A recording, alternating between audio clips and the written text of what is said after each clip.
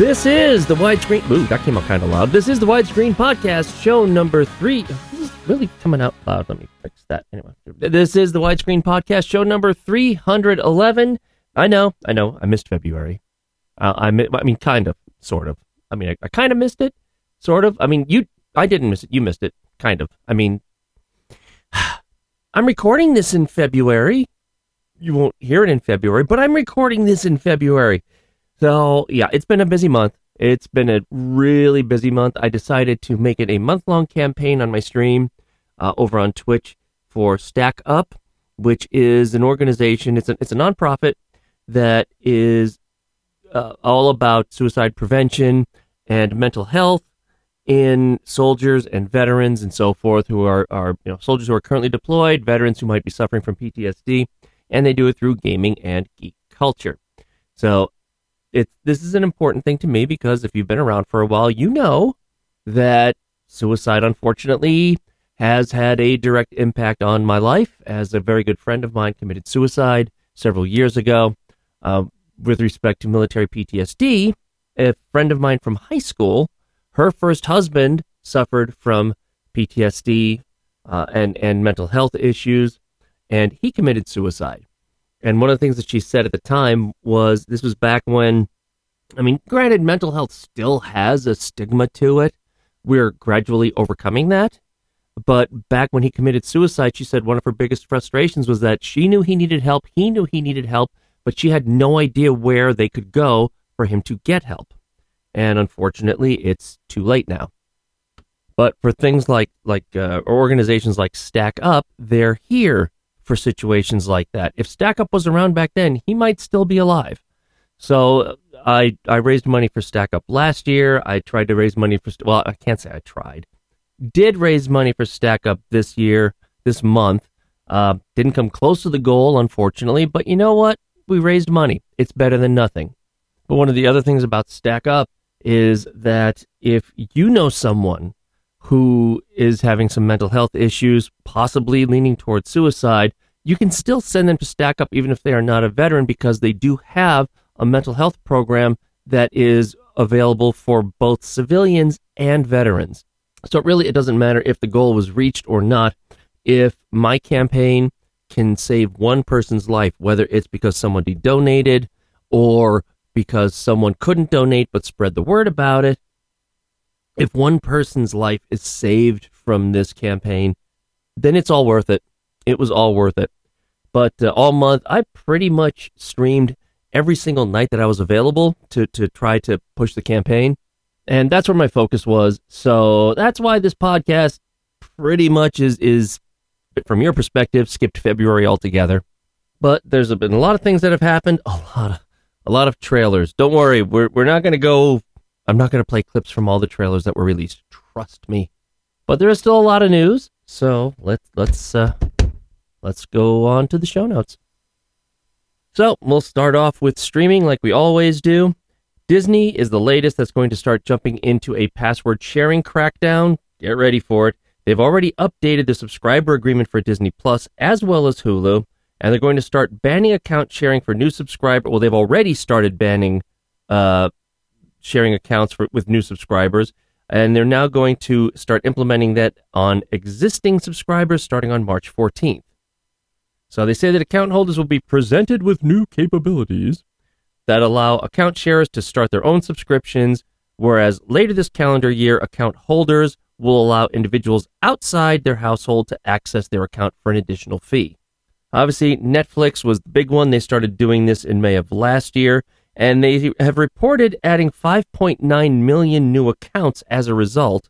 And they too have an option for the account holder to pay extra to add a member outside their household, or for the person to transfer their profile and create their own account. So it looks like that's what Disney Plus is starting to do, which makes sense. But at this point, Amazon and Apple have not yet started to crack down on password sharing. But at the same time, streaming and entertainment isn't really their main focus. You know, they've got products that they want to sell. Same thing with Warner Brothers Discovery. They have yet to announce any kind of password sharing crackdown for Max. But keep in mind, Max isn't even a year old at this point, and right now management is more concerned about getting that going before they start implementing any kind of password sharing crackdown. Brain 100 miles an hour, mouth 50 miles an hour causes problems. So if you have a Disney Plus account and you are password sharing, then get ready. The crackdown is heading your way. Amazon Prime Video now has an ad tier, which basically is their regular tier. So as I've mentioned before, what happened is that Amazon Prime Amazon in general has decided that their Prime subscription is not going to raise fees. And instead, they're going to implement ads in their Prime Video service. If you want to skip the ads, you have to pay an extra fee.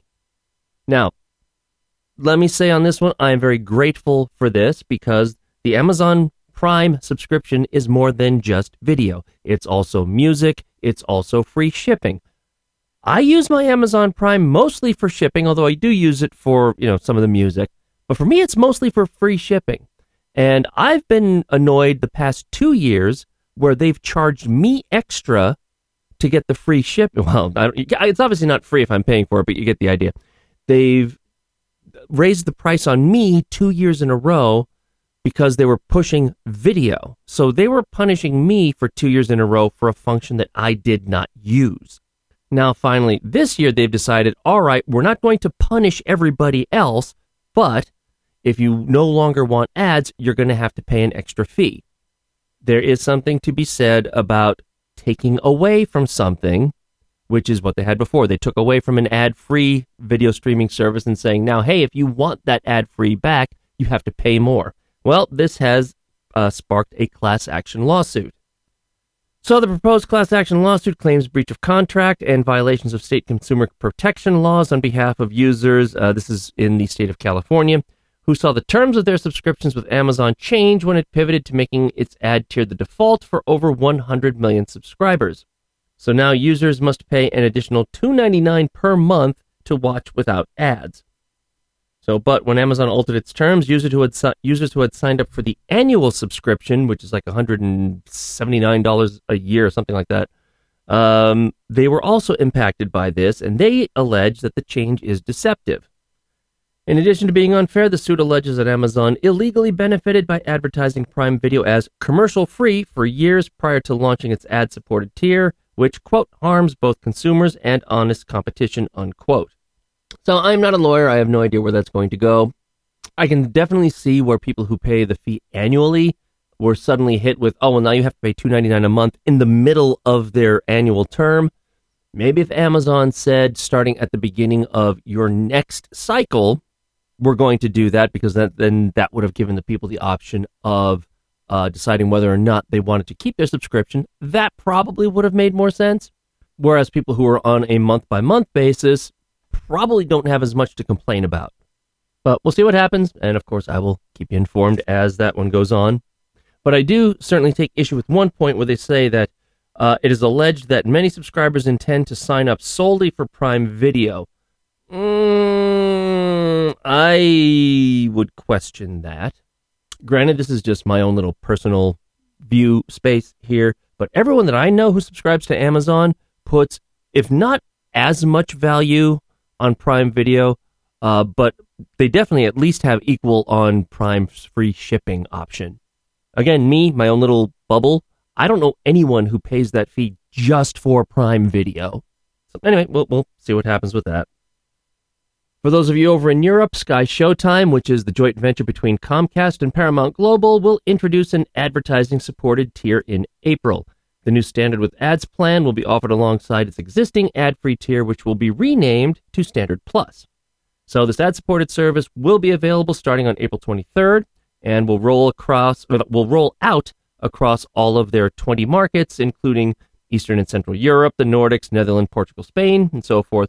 Pricing is going to vary per market, so you're going to have to check with your local, you're going to have to check with your country what the pricing plans are going to be. But it looks like, on average, the ad-free service is going to be about €3 more than the ad service. So, for example, in Spain, the ad tier is going to be €5 a month, whereas the ad-free service is going to go from $6 to €8 a month, not dollars. So if you're in Europe and you subscribe to that, then get ready for, you have the option of saving money with ads or paying a bit more without ads. Now, interestingly, that same joint venture of Comcast and Paramount Global was also talking about combining Peacock and Paramount Plus.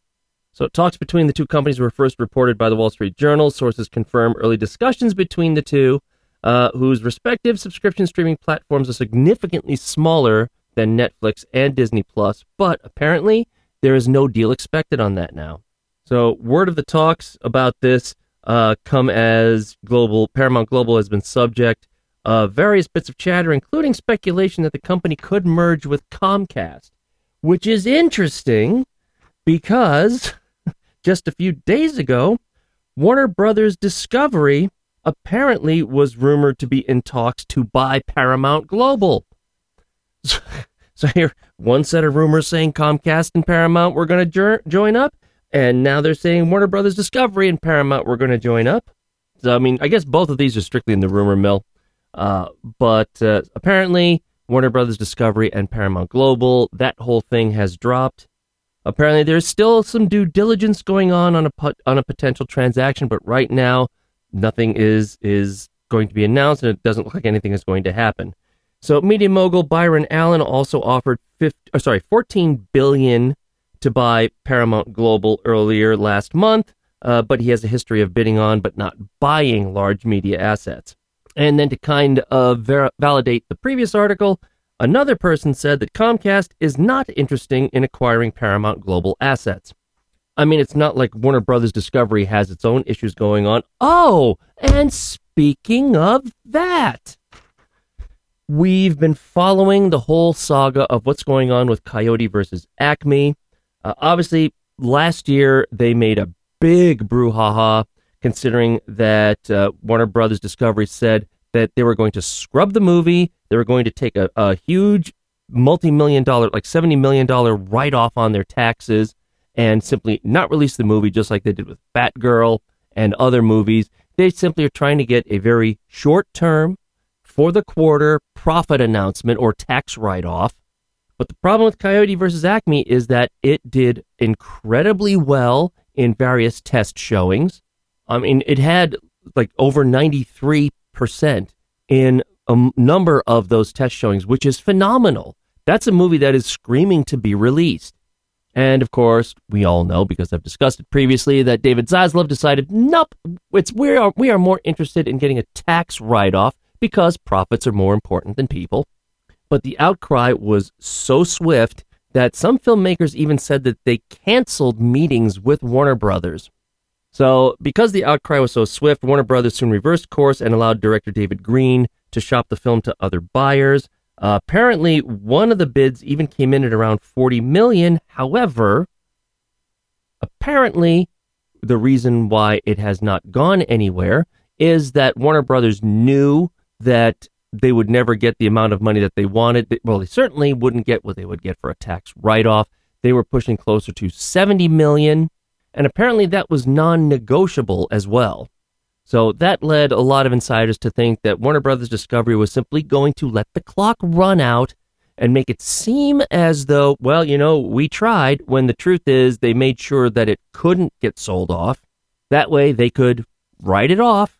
And unfortunately, Warner Brothers Discovery has taken a $115 million write-down this quarter on unknown projects. They have not announced what those projects are.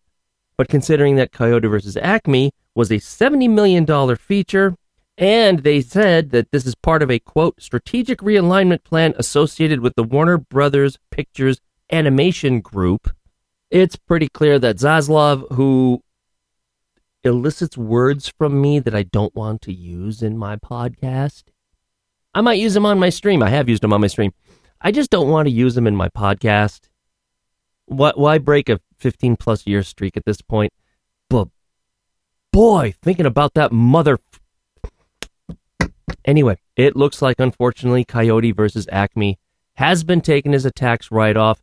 This movie needs to be leaked now. And finally, in streaming, in the I told you so and I've been telling you so category, Fulmination is shutting down on April 2nd. So now that in and of itself, all right, you know, that happens.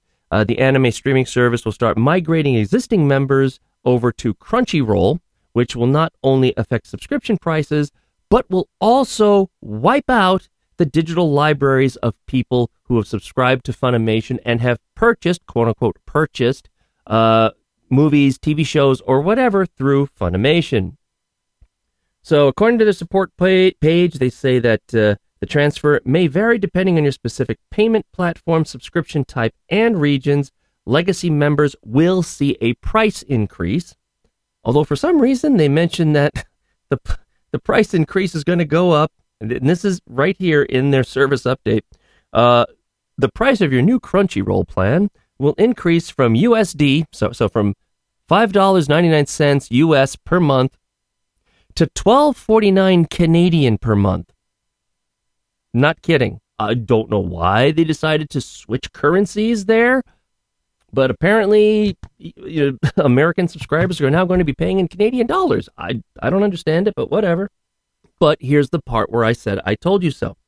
Crunchyroll will not support the digital copies that were purchased or redeemed through Funimation.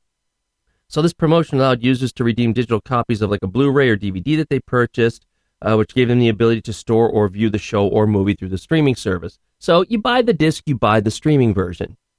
So according to Funimation support page, Crunchyroll does not currently support Funimation digital copies, which means that access to previously available digital copies will not be supported. So all of those digital copies that you quote-unquote own are going away.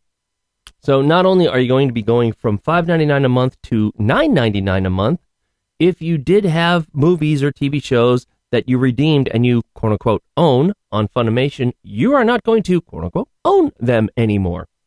I've been saying for years now that when you purchase something for streaming, you are not purchasing that. You are purchasing a license which can be taken away at any time.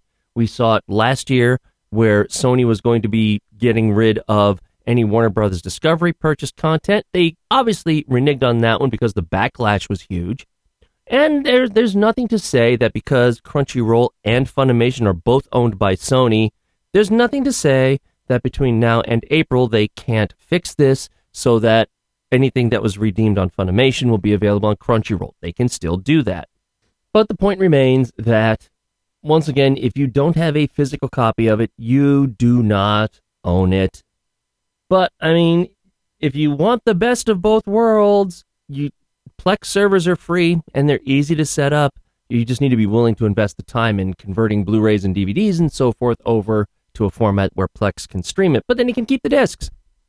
Oh, and speaking of which, apparently Disney and Sony have just inked a major deal for Sony Pictures Home Entertainment to take over all of Disney's physical media production going forward. This means that Sony will handle and oversee the actual authoring and compression of discs, and they'll work with replicators and packaging vendors, and they'll oversee the titles as they go out to the distributors and onto retailers. So this is technically rumor mill, but this comes from the Digital Bits, and I have trusted the Digital Bits for many, many years. So he has a lot of, Bill Hunt has a lot of connections inside the industry, and he says that he's now confirmed it with multiple independent sources inside the industry, and he says people that I trust and have known and worked with for many years, but still, we'll put it in the rumor category.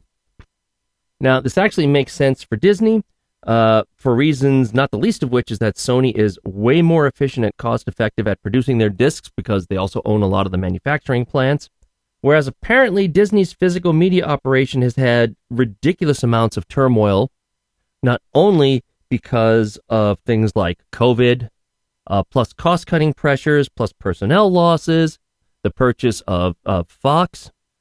And for whatever reason, the physical media operation has, as an organization, been tied to Disney's digital and streaming operations.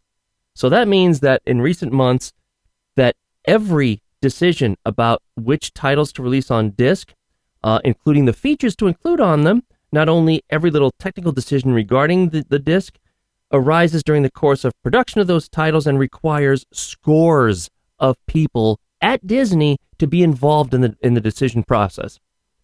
If you know anything about corporate politics, to have scores of people coming together to make any kind of decision, especially when we're talking about disc versus streaming. So those groups are kind of going to be against each other.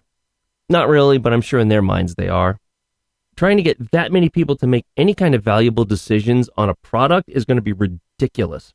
And what's worse is that apparently the people who are actually working on the discs don't have the decision-making power over anything. It's management to an extreme, and that means that decisions that should take a couple of people, just a few minutes to resolve, instead can take 30 people a week or more.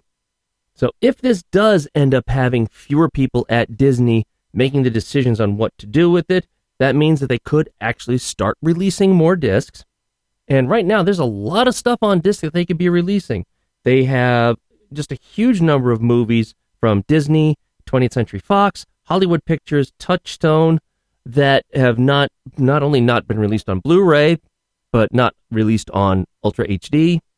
So apparently they have at least 20 classic Fox titles that have recent 4K remasters that Disney is doing nothing with. They're not going to either physical media or streaming. So they've made 4K remasters of these movies, and they're not doing a thing with them.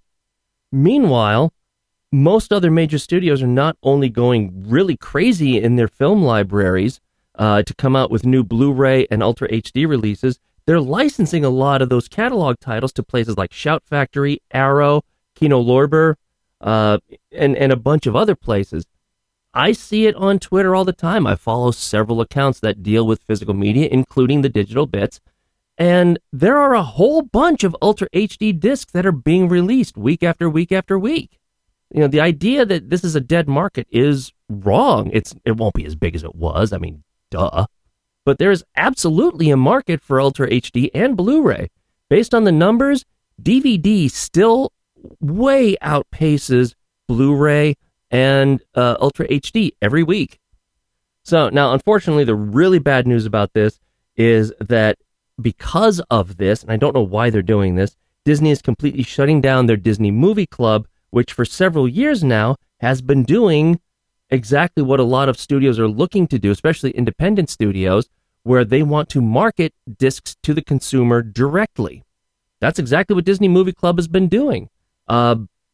My friend Matt over at DoBlue, he is a member of the Disney Movie Club, and he got me the 3D Blu-ray for the latest Avatar movie. And he got that because it was a Disney Movie Club exclusive. So, I mean, that's a horrible idea. Let Sony take over the mastering and the production of the discs, but sell it through Disney Movie Club. And the other question is Sony going to have any say in what gets released? Probably not. But if this can streamline within Disney what gets released, then maybe we'll start to see more things getting released instead of going through, scores of people who have to agree on it. So according to this, the transition for Disney handing over its physical media operations to Sony has already started and will probably take several months to complete. The first Disney title that will be managed by Sony on physical media will be The First Omen, which arrives in theaters on April 5th. And what's also interesting is that The Verge, literally less than 24 hours ago, as I record this, released an article that says, "The Case for 4K Blu-ray in a World of Streaming." Now, it's a very long article, and it basically repeats a lot of the stuff that I've been saying over the years as to why a physical format is going to be better than a streaming format. As I said, they are simply reiterating a lot of things that I've been saying over the years, so I'm not going to go over that again. But a lot of this was sparked because of Christopher Nolan just absolutely praising the benefits of Blu-ray, specifically Ultra HD Blu-ray, and the fact that the Ultra HD Blu-ray for Oppenheimer sold out. And Universal had to actually put out a statement saying, hey, we're getting more discs out, don't worry. They were being scalped on eBay. The demand for that particular Ultra HD Blu-ray was so strong that people were scalping the discs on eBay. But it's a great article. They talk a lot about things that are going on in the Ultra HD Blu-ray. And a good friend of mine actually pinged me and was saying that this article could have been written by me. He knows me so well. Anyway, I will have a link to that in the show notes if you want to read it. And finally, if you've been listening to this podcast for any length of time, you know about TV maker Vizio. They've been around for a long time. They became a darling in the entry-level TV market many years ago by being actually low-priced, but good quality build, good TV sets. They gained very popular, high ratings and so forth early on, and they've been sticking with that. So Vizio's been around for a while. They are now owned by Walmart, or they will be owned by Walmart. They are buying Vizio for $2.3 billion, and it's expected that this deal will alter the streaming advertising landscape. So Vizio is a leading manufacturer of televisions, rivaling Samsung. So basically, Vizio and Samsung are neck and neck with each other in North America. But apparently, Walmart is not interested in the hardware part of it at all. They want Vizio's SmartCast operating system, which has 18 million accounts, and that's 18 million accounts to be targeted by advertisers. So considering that Walmart is a top retailer of smart TVs, integrating Vizio should be pretty streamlined, but that also sends a shot across the bow to Roku. So what does this mean going forward? I don't know. If you're a Vizio fan but you don't like Walmart, I don't know if they're going to make it Walmart exclusive. The article doesn't say. If they're more interested in the advertising and the operating system, it wouldn't make sense to make it restricted to Walmart only, that you'd want to get it into as many homes as possible, including homes of people who don't want to buy at Walmart. So who knows what's going to happen? We'll find out. And if there's any major update to that, I will let you know. All right, going on to the movie side of things. Obviously not going to talk about box office. By the time you hear this, it'll be a new weekend, blah, blah, blah, blah. You know that routine. But obviously the biggest success since the last podcast is Bob Marley, One Love, which so far has made $122 million worldwide. Still not necessarily a great number considering that it was made for $70 million. That's a hell of a lot of money for a biography movie. So it's still nowhere close to breaking even, but at least, to say that kind of a movie making $122 million is pretty impressive. Meanwhile, on the other side, we've got Madame Web. Ooh, that movie has been getting raked over the coals. A friend of mine who watched it said, and he pretty much likes any kind of superhero movie. He was like, yeah, it wasn't good. And YouTube personality who I've been following her for a lot of years, and I respect her greatly because she's also, she's a story writer for Sony. She was reviewing, critiquing, whatever, Madame Web, and she roasted it. It's one of those where she said it's so bad she wants to see it again. I don't know if that's good or not. That hasn't even made its budget back. It had a production budget of $80 million so far. It has made $78 million. Definitely a bomb. And I don't give Rotten Tomatoes that much credibility anymore for various reasons. But even at that, it's the lowest of any major superhero film in almost a decade at 13%. It's one of the lowest starts in Hollywood history for a movie based on a Marvel character. Even Morbius from 2022, that was a much-aligned movie. That went on to at least make $170 million worldwide. This is not expected to do that. So according to one industry veteran, we're not going to see another Madame Web movie for another decade plus. It failed. Sony tried to make a movie that was a different type of superhero movie, and it failed. Now, granted, this comes as pretty much every superhero movie of the last year, except for Guardians of the Galaxy Volume 3, bombed. Every single one has bombed. I mean, maybe Aquaman 2 might squeak by. $200 million budget. Worldwide, it's made $434 million. I mean, it's still a loss.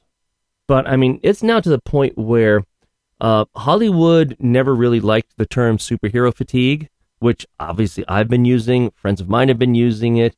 Various film Twitter accounts and Blue Sky accounts and so forth have been calling it superhero fatigue.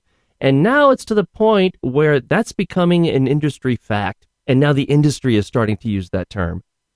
So, yeah, don't expect to see, even though this Madame Web was meant to be more of a seed movie, don't expect to see any more. It looks like this seed, this vine is dead. So on to other movies. We've talked about this a long time ago, and we haven't heard anything since. But for a while ago, I talked about there's going to be a spin-off of Ferris Bueller's Day Off that focuses on the two car valets who took the Ferrari and went on a joyride. If you've seen the movie, you know what I'm talking about. Apparently, that feature spin-off is coming back, and now they have David Katzenberg set up to direct the follow-up movie, which they're going to call Sam and Victor's Day Off. So the film centers on the two valets who borrow the Ferrari belonging to the father of Alan Ruck's character, Cameron Fry, in John Hughes' original 1986 film. Why? As I said, this was originally reported back in 2022. I remember talking about it here. If you've seen Ferris Bueller's Day Off, you understand the premise. If you have not seen Ferris Bueller's Day Off, you really should. It's just a fun, popcorn, fourth wall breaking movie. But, I mean, the two valets, whatever. So we talked about Bob Marley and that movie, and we know that musical biopics have become a thing as of... Ooh, that's what I get for drinking soda during the podcast. Musical biopics have been a thing as of late. Well, there's another one going on, this time of the Bee Gees, but what's interesting on this one, and put this in the rumor category, sources say that Ridley Scott is in negotiations to direct the untitled Bee Gee movie. This clearly is not the kind of film that Ridley Scott is known for, having done Gladiator, Blade Runner, Legend, Black Hawk Down, Prometheus, Napoleon, all those big kind of movies, and now he wants to possibly do a Bee Gees movie? Now, apparently, Ridley Scott actually has a long-time connection to the Bee Gees through their manager, Robert Stigwood, where Stigwood put Scott on the medieval film Castle Accident that was supposed to star the Bee Gees, but the film never came together. But apparently, Ridley Scott since then has had some desire to tell a story with the Bee Gees involved, and apparently now this could possibly be his chance. So I guess that dream of his was just staying alive.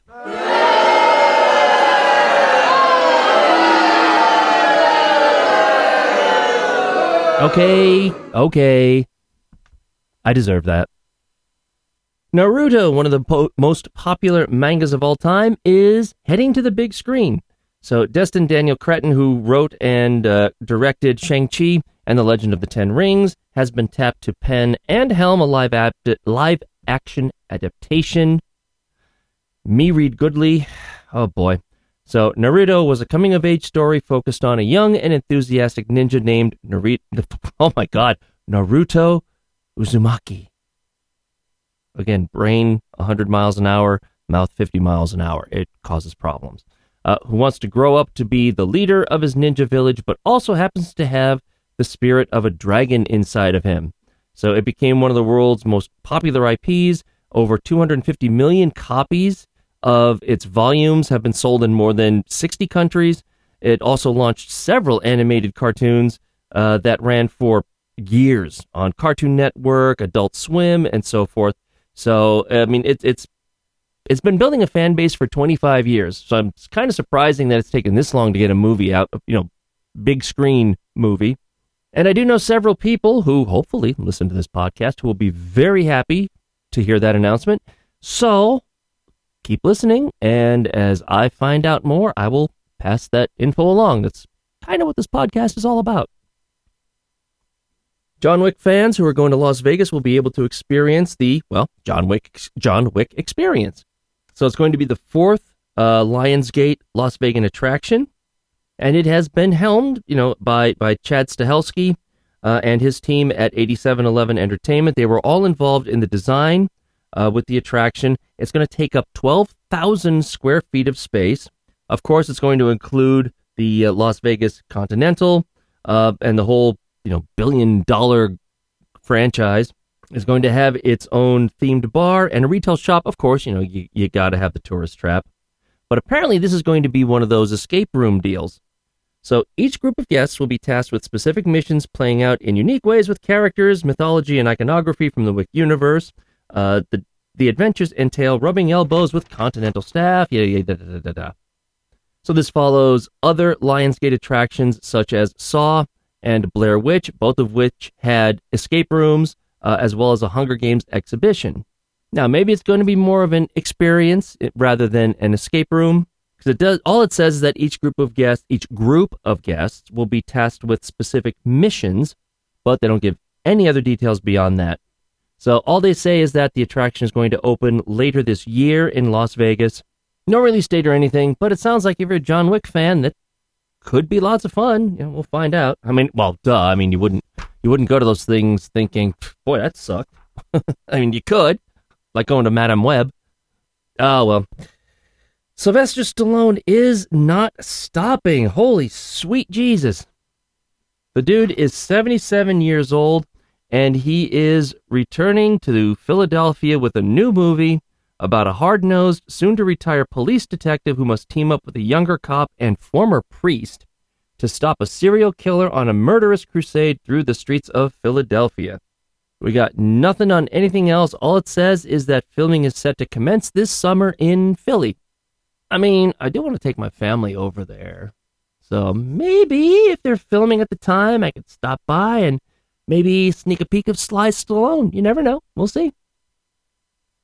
Richard Lewis has died, the self-deprecating comedian who had a number of stand-up TV specials, a sold-out concert at Carnegie Hall, and starred in Anything But Love and Curb Your Enthusiasm, has died. He died peacefully at his home in Los Angeles after suffering a heart attack, after revealing last April that he had been living with Parkinson's disease and since then was retiring from stand-up. So most of what he did was stand-up or TV-based. He made it to Johnny Carson's show in 1974. In 82, he appeared on Late Night with David Letterman. He had his own, like I said, stand-up routines. Starred with Jamie Lee Curtis for 4 seasons of Anything But Love, but is probably mostly known for his recurring role on Curb Your Enthusiasm. Although he was on a number of various TV shows, the Larry Sanders Shows, Tales from the Crypt, 2.5 Men, a number of them. But he also appeared on the big screen in movies like Wagons East, Leaving Las Vegas. She's Funny That Way, but although he's probably going to be more well-known for Curb Your Enthusiasm, he also has a soft spot in my heart for his role as Prince John in the Mel Brooks comedy Robin Hood, Men in Tights. Richard Lewis was 76. And Carl Weathers has died. He's appeared in more than 75 films and TV shows over 5 decades, and he's probably mostly known as Apollo Creed from the first 4 Rocky films.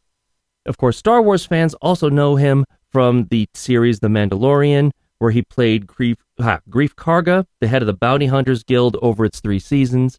And he actually had an Emmy nominee for his role back in 2021, and he also directed some episodes in seasons 2 and 3 of The Mandalorian. So he started his career back in the 1970s. Oh man, old farts are going to recognize a lot of these TV series, and I include myself in that. Good Times, Kung Fu, SWAT, $6 Million Man, Cannon, Starsky and Hutch, Barnaby Jones. I pretty much just released the big shows of the 1970s right there. But he's probably more well known for his big screen roles, including movies in Predator, the original Predator, Happy Gilmore, Action Jackson, Toy Story 4, Death Hunt, Force 10 from Navarone. But I think for most people, he will always be known as Apollo Creed. Carl Weathers was 76. In the last podcast, I talked about as a rumor, the zombie sequel 28 years later. Well, that's no longer a rumor. It's landed at Sony. As I said before, director Danny Boyle and writer Alex Garland have reunited to write and direct the sequel, which also is going to come with a part 2. So this is going to actually be 2 movies. Cillian Murphy, whose career was basically launched because of the original movie, is returning as an executive producer. I mean, he could possibly star or act in the movie, but right now, the only thing that they've got is that he's going to be an executive producer. So, regarding these 2 movies, each movie would have a budget in the $60 million range, but it's unclear how that could change. Apparently, a theatrical release was of great importance to the filmmaker for this, so hopefully it's not going to go straight to streaming. But that's all we got. So it looks like what was rumor is now confirmed. The new Supergirl movie is moving along to the point now that they have found Supergirl. Supergirl will now be starring Millie Alcock, who stars in House of the Dragon. So, according to this, the character is expected to appear in various DC Studios projects before she gets her solo movie, but it's unclear what movies those are going to be. James Gunn and Peter Safran have said that this is not going to be the Supergirl that audiences are used to. She will stand in contrast to her cousin Superman. So, one thing that they said when they first announced this project is, we will see the difference between Superman, who was sent to Earth and raised by loving parents from the time he was an infant, versus Supergirl, who was raised on a rock, a chip off of Krypton, who watched everyone around her die and be killed in terrible ways for the first 14 years of her life, then come to Earth. So that's all we've got, and it certainly is going to be an interesting take on Supergirl. But it's going to be a while before we find out how that pans out. Tim Burton is on board to direct a remake of Attack of the 50-Foot Woman. I mean, that is a B movie from the 1950s, but for some reason Warner Brothers has decided that they can't show Coyote versus Acme, but they want to redo Attack of the 50-Foot Woman because reasons. And just to show you how B-movie this was, the tagline from the original 1950s movie was, "Turned into a giantess by an alien, a woman finds her husband in a bar with a floozy." That's the log line. I am not kidding you. I mean, is the word floozy even used anymore? Anyway, for some reason, Tim Burton has decided that that's worthy of his interest, and for some reason, Warner Brothers has decided that's more valuable than Coyote versus Acme. Who knows? Speaking of Tim Burton, the Beetlejuice sequel now has its official name, Beetlejuice 2024 AD. Yep. That is its official name, and it still comes out on September 6th. That part hasn't changed. But now you know the unusual title for it. Even though Jim Carrey was thought to have been retiring from movies in general, he apparently is returning for Sonic the Hedgehog 3.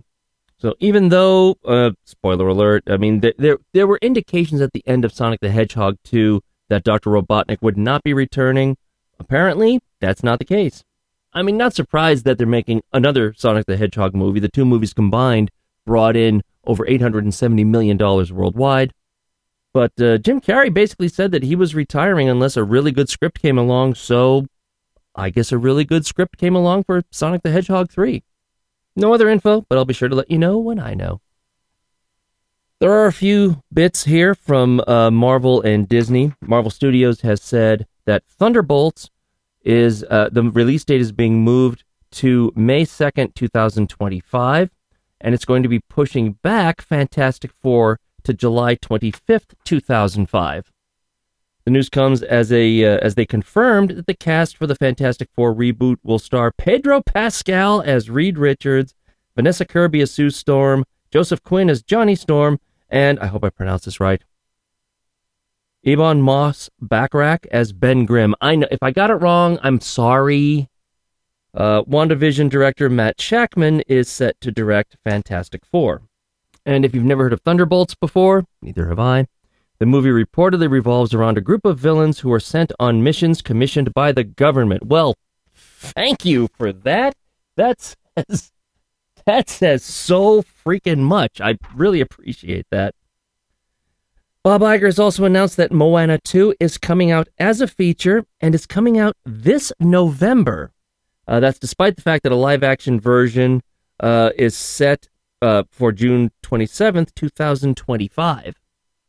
So according to this, after receiving an unexpected call from her wayfinding ancestors, Moana must journey to the far seas of Oceania and into dangerous, long-lost waters for an adventure unlike anything she's ever faced. No real surprise they're making a second one. The first one made $687 million. And supposedly it is the most watched movie for 2023 on Disney Plus, with over 1 billion hours watched. No word if Dwayne Johnson is coming back for his role. However, it has been confirmed that Auli'i Cravalho is going to be returning for her role as Moana.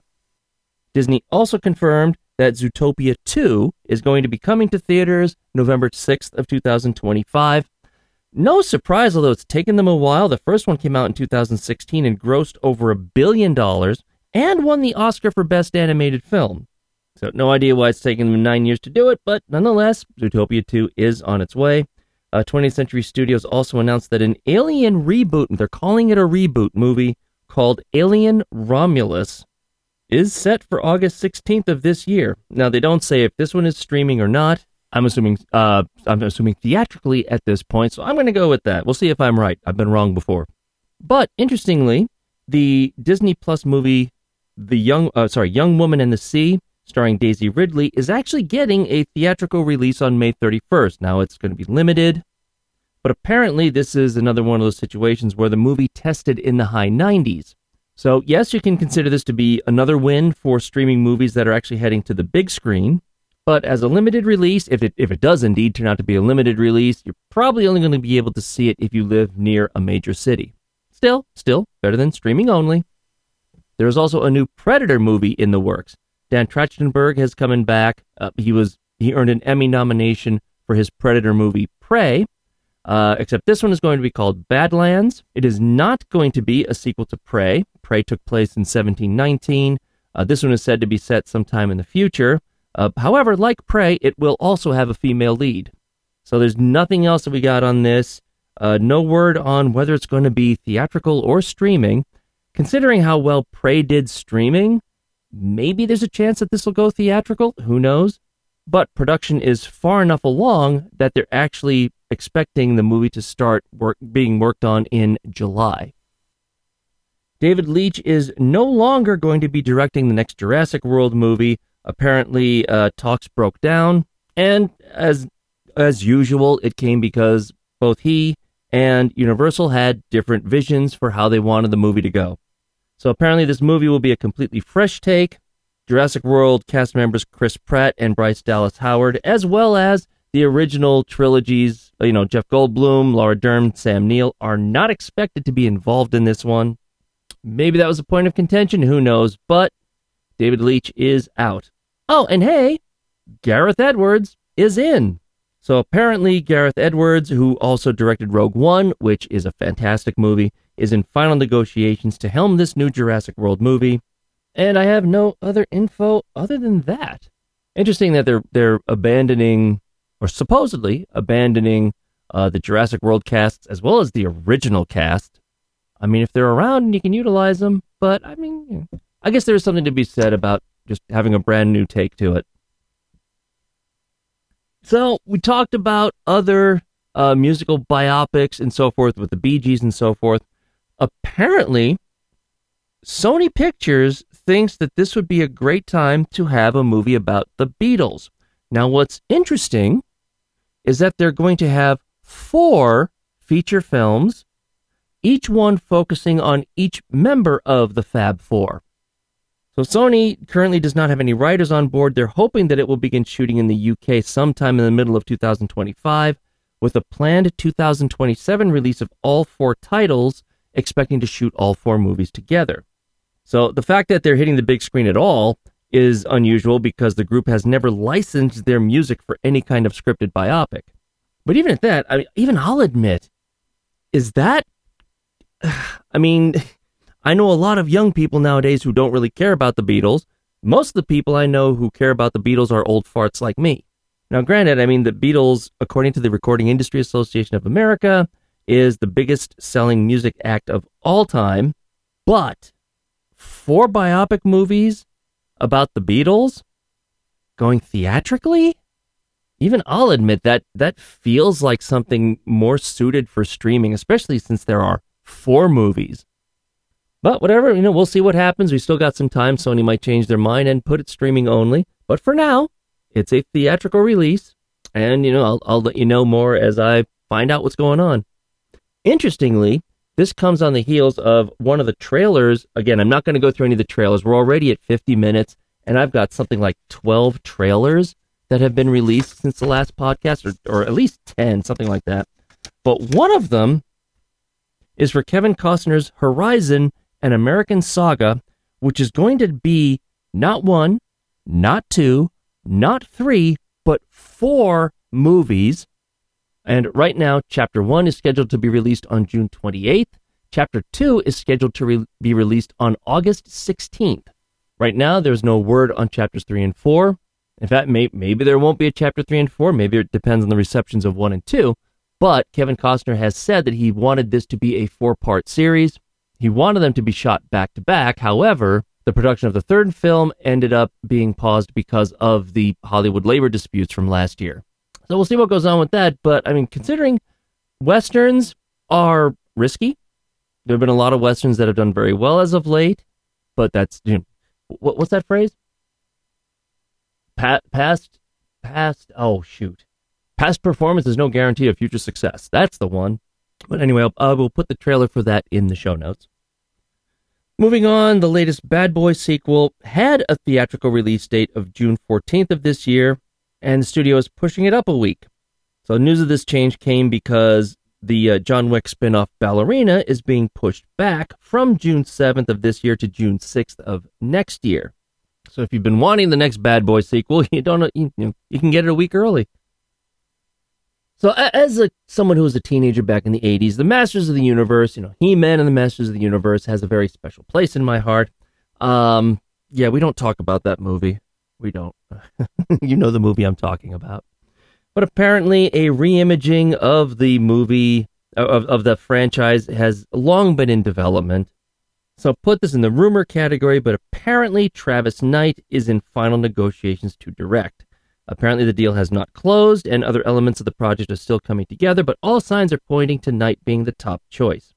So Knight is actually the president and CEO of Laika, which is the Portland-based animation studios best known for movies like Coraline, Kubo and the Two Strings, and so forth. But he made his first big entrance into live-action movies with Bumblebee in 2018, which not only received some of the best reviews of the franchise, but he also delivered the film under the typical budget of a Transformers movie. Well, we'll see what happens. I'm cautiously optimistic, but I mean, there is that other movie. We don't talk about that one.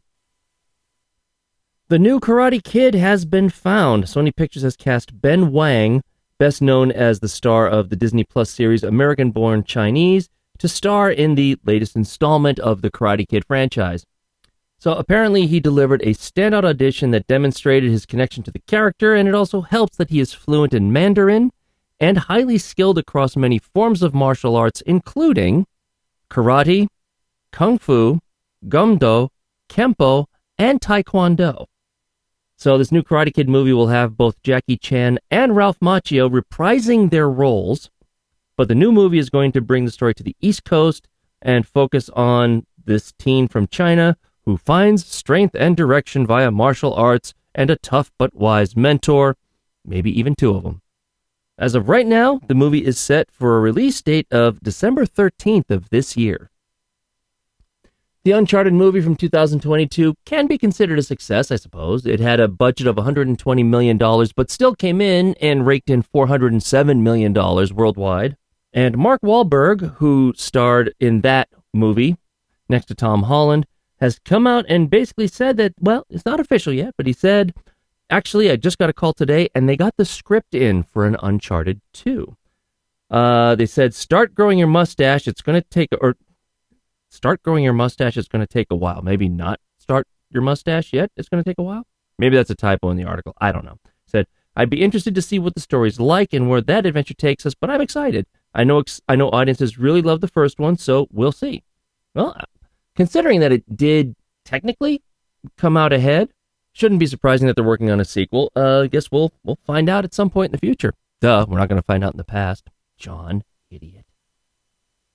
So I mentioned earlier that the John Wick spin-off Ballerina has been delayed by a year, but I didn't say why, and apparently that reason is to film additional action scenes. So It's now opening June 6th of 2025. It was supposed to go in on June 7th of this year, but now The Crow remake will be taking that spot. Insiders say that the film will be getting additional action sequences under Chad Stahelski, who is the guy behind the John Wick franchise. He will be working closely with ballerina director Len Wiseman on the sequences, and the studio feels that because The Crow is ready for theaters, there's no reason to rush Ballerina if they can make it better. So, with respect to The Crow, this reboot stars Bill Skarsgård, who people know from It, and apparently it's being based on the original graphic novel, such as the very first Crow film was. So, as per Lionsgate, soulmates Eric Draven, played by Skarsgård, and Shelley Webster, FKA Twigs, is that really someone's name? Okay, whatever, are brutally murdered when the demons of her dark past catch up with them. Given the chance to save his true love by sacrificing himself, Eric sets out to seek merciless revenge on their killers, traversing the worlds of the living and the dead to put the wrong things right. Now, obviously, they need to tread a little bit lightly on this one. The original Crow, which was released in 1994, also, was based on the graphic novel, and it combined gothic fantasy, action, romance, and so forth, but it's also the movie that had the tragic on-set accident that led to the death of its star, Brandon Lee, who was the son of martial arts legend Bruce Lee. So Brandon Lee was accidentally shot during filming due to a prop gun mishap, and unfortunately the movie had to be released posthumously. But it has since become a cult classic, or I guess depending on what circles you're in, it might just simply be a classic. But they did say, the original film left an indelible mark on our culture that lives on. We are thrilled to bring a new adaptation for today's audiences that respects this legacy.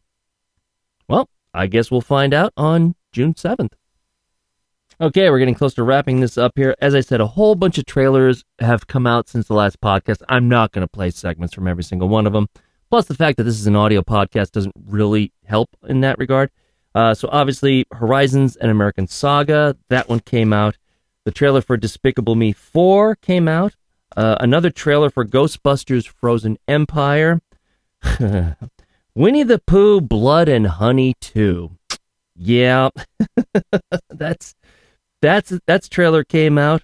A Quiet Place Day 1, so the sequel to A Quiet Place, that's going to be coming out. I really should be mentioning release dates, shouldn't I?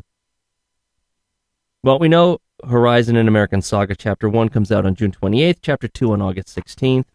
Despicable Me 4 comes out on July 3rd. Ghostbusters: Frozen Empire comes out the weekend that I'm at PAX East. That's going to be coming out March 22nd. Blood and Honey 2 will be coming out on March 26th.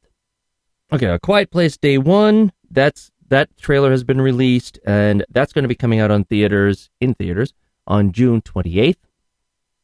Twisters, the sequel to the, Twister movie, that now has a new trailer. That's going to be coming out in theaters on July 19th. A new trailer for Kingdom of the Planets of the Apes has been released. That movie is coming to theaters on May 10th. They're not calling this a trailer. They're calling it a first look. Okay, for whatever reason. But the first look for Wicked, which I'm really waiting for, that's been released. That movie's coming out on November 26th. And no, I have not forgotten, because you've probably seen it already. The official teaser, they're calling it a teaser, for Deadpool and Wolverine. The third Deadpool movie has been released. It's amazing. Funny as hell, as you would expect. And yes, if you haven't seen it, he does take a shot at Disney. That one came out during the Super Bowl, and it was seen 365 million times within the first 24 hours of its release, making it the most reviewed trailer of all time. No surprise on that one. That comes out on July 26th. And oh hell yes, I am going to be in that audience that weekend. And finally, you know that I like to mention when screenplays for popular movies are out. Not necessarily because it's going to change your view of the movie or anything, but sometimes it's interesting to see how movies go from scripts to being what you saw on the screen.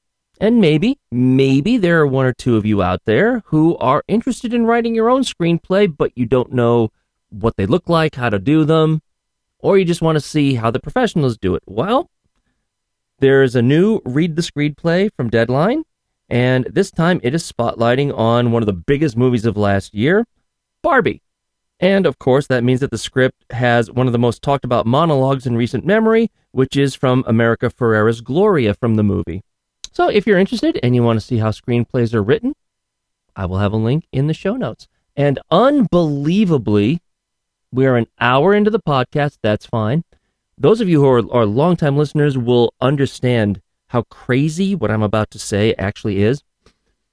I actually have recorded this podcast in its completion in one sitting. Pick your jaws up off the floor. I know. Normally my executive dysfunction kicks in and it takes me a couple of days to get the podcast done.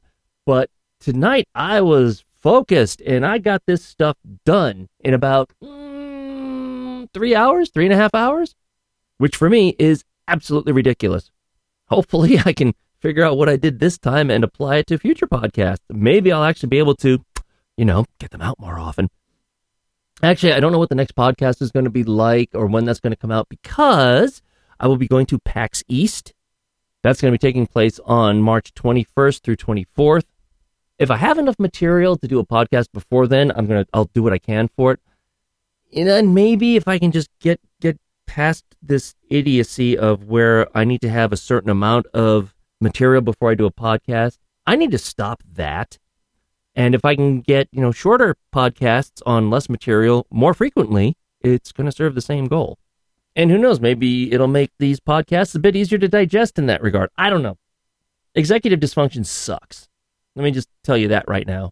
And if you don't know what that is, it's not procrastination.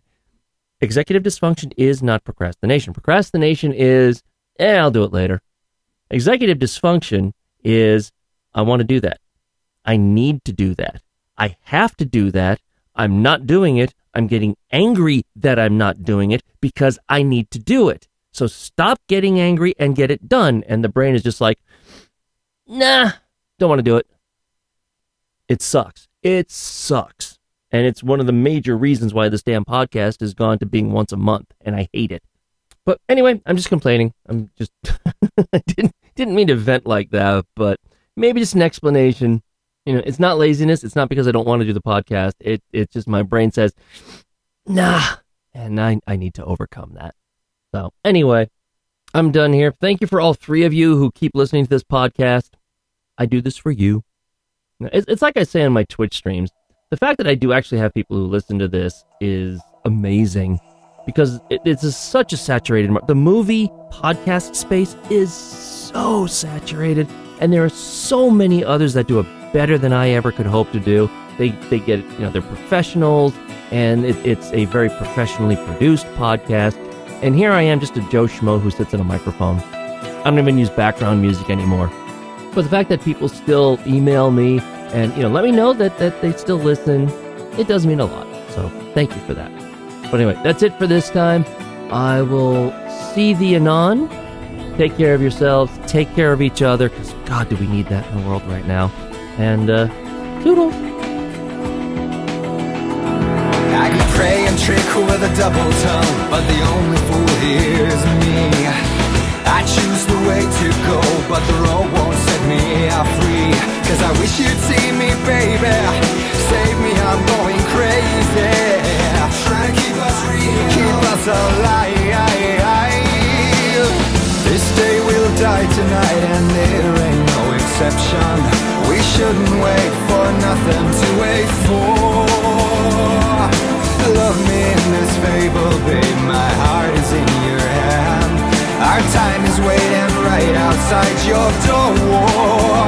And maybe tomorrow is a better day. Yeah, maybe tomorrow is a better day. This podcast is copyright 2024 and is released under the Creative Commons license. Some rights are reserved. The Widescreen Podcast is a proud member of the Blueberry Network. That's blueberrynoease.com. Theme music is by Poets of the Fall and is used with permission. Please visit their website at poetsofthefall.com. If you're interested in gaming, prop making, or my favorite game, Warframe, feel free to follow me on Twitch, Twitter, Instagram, and Blue Sky at Widescreen John. Yes, I have modified my ending copyright text for the first time in 15 years, but there we go. That's the new reality. This has been a widescreen.org production.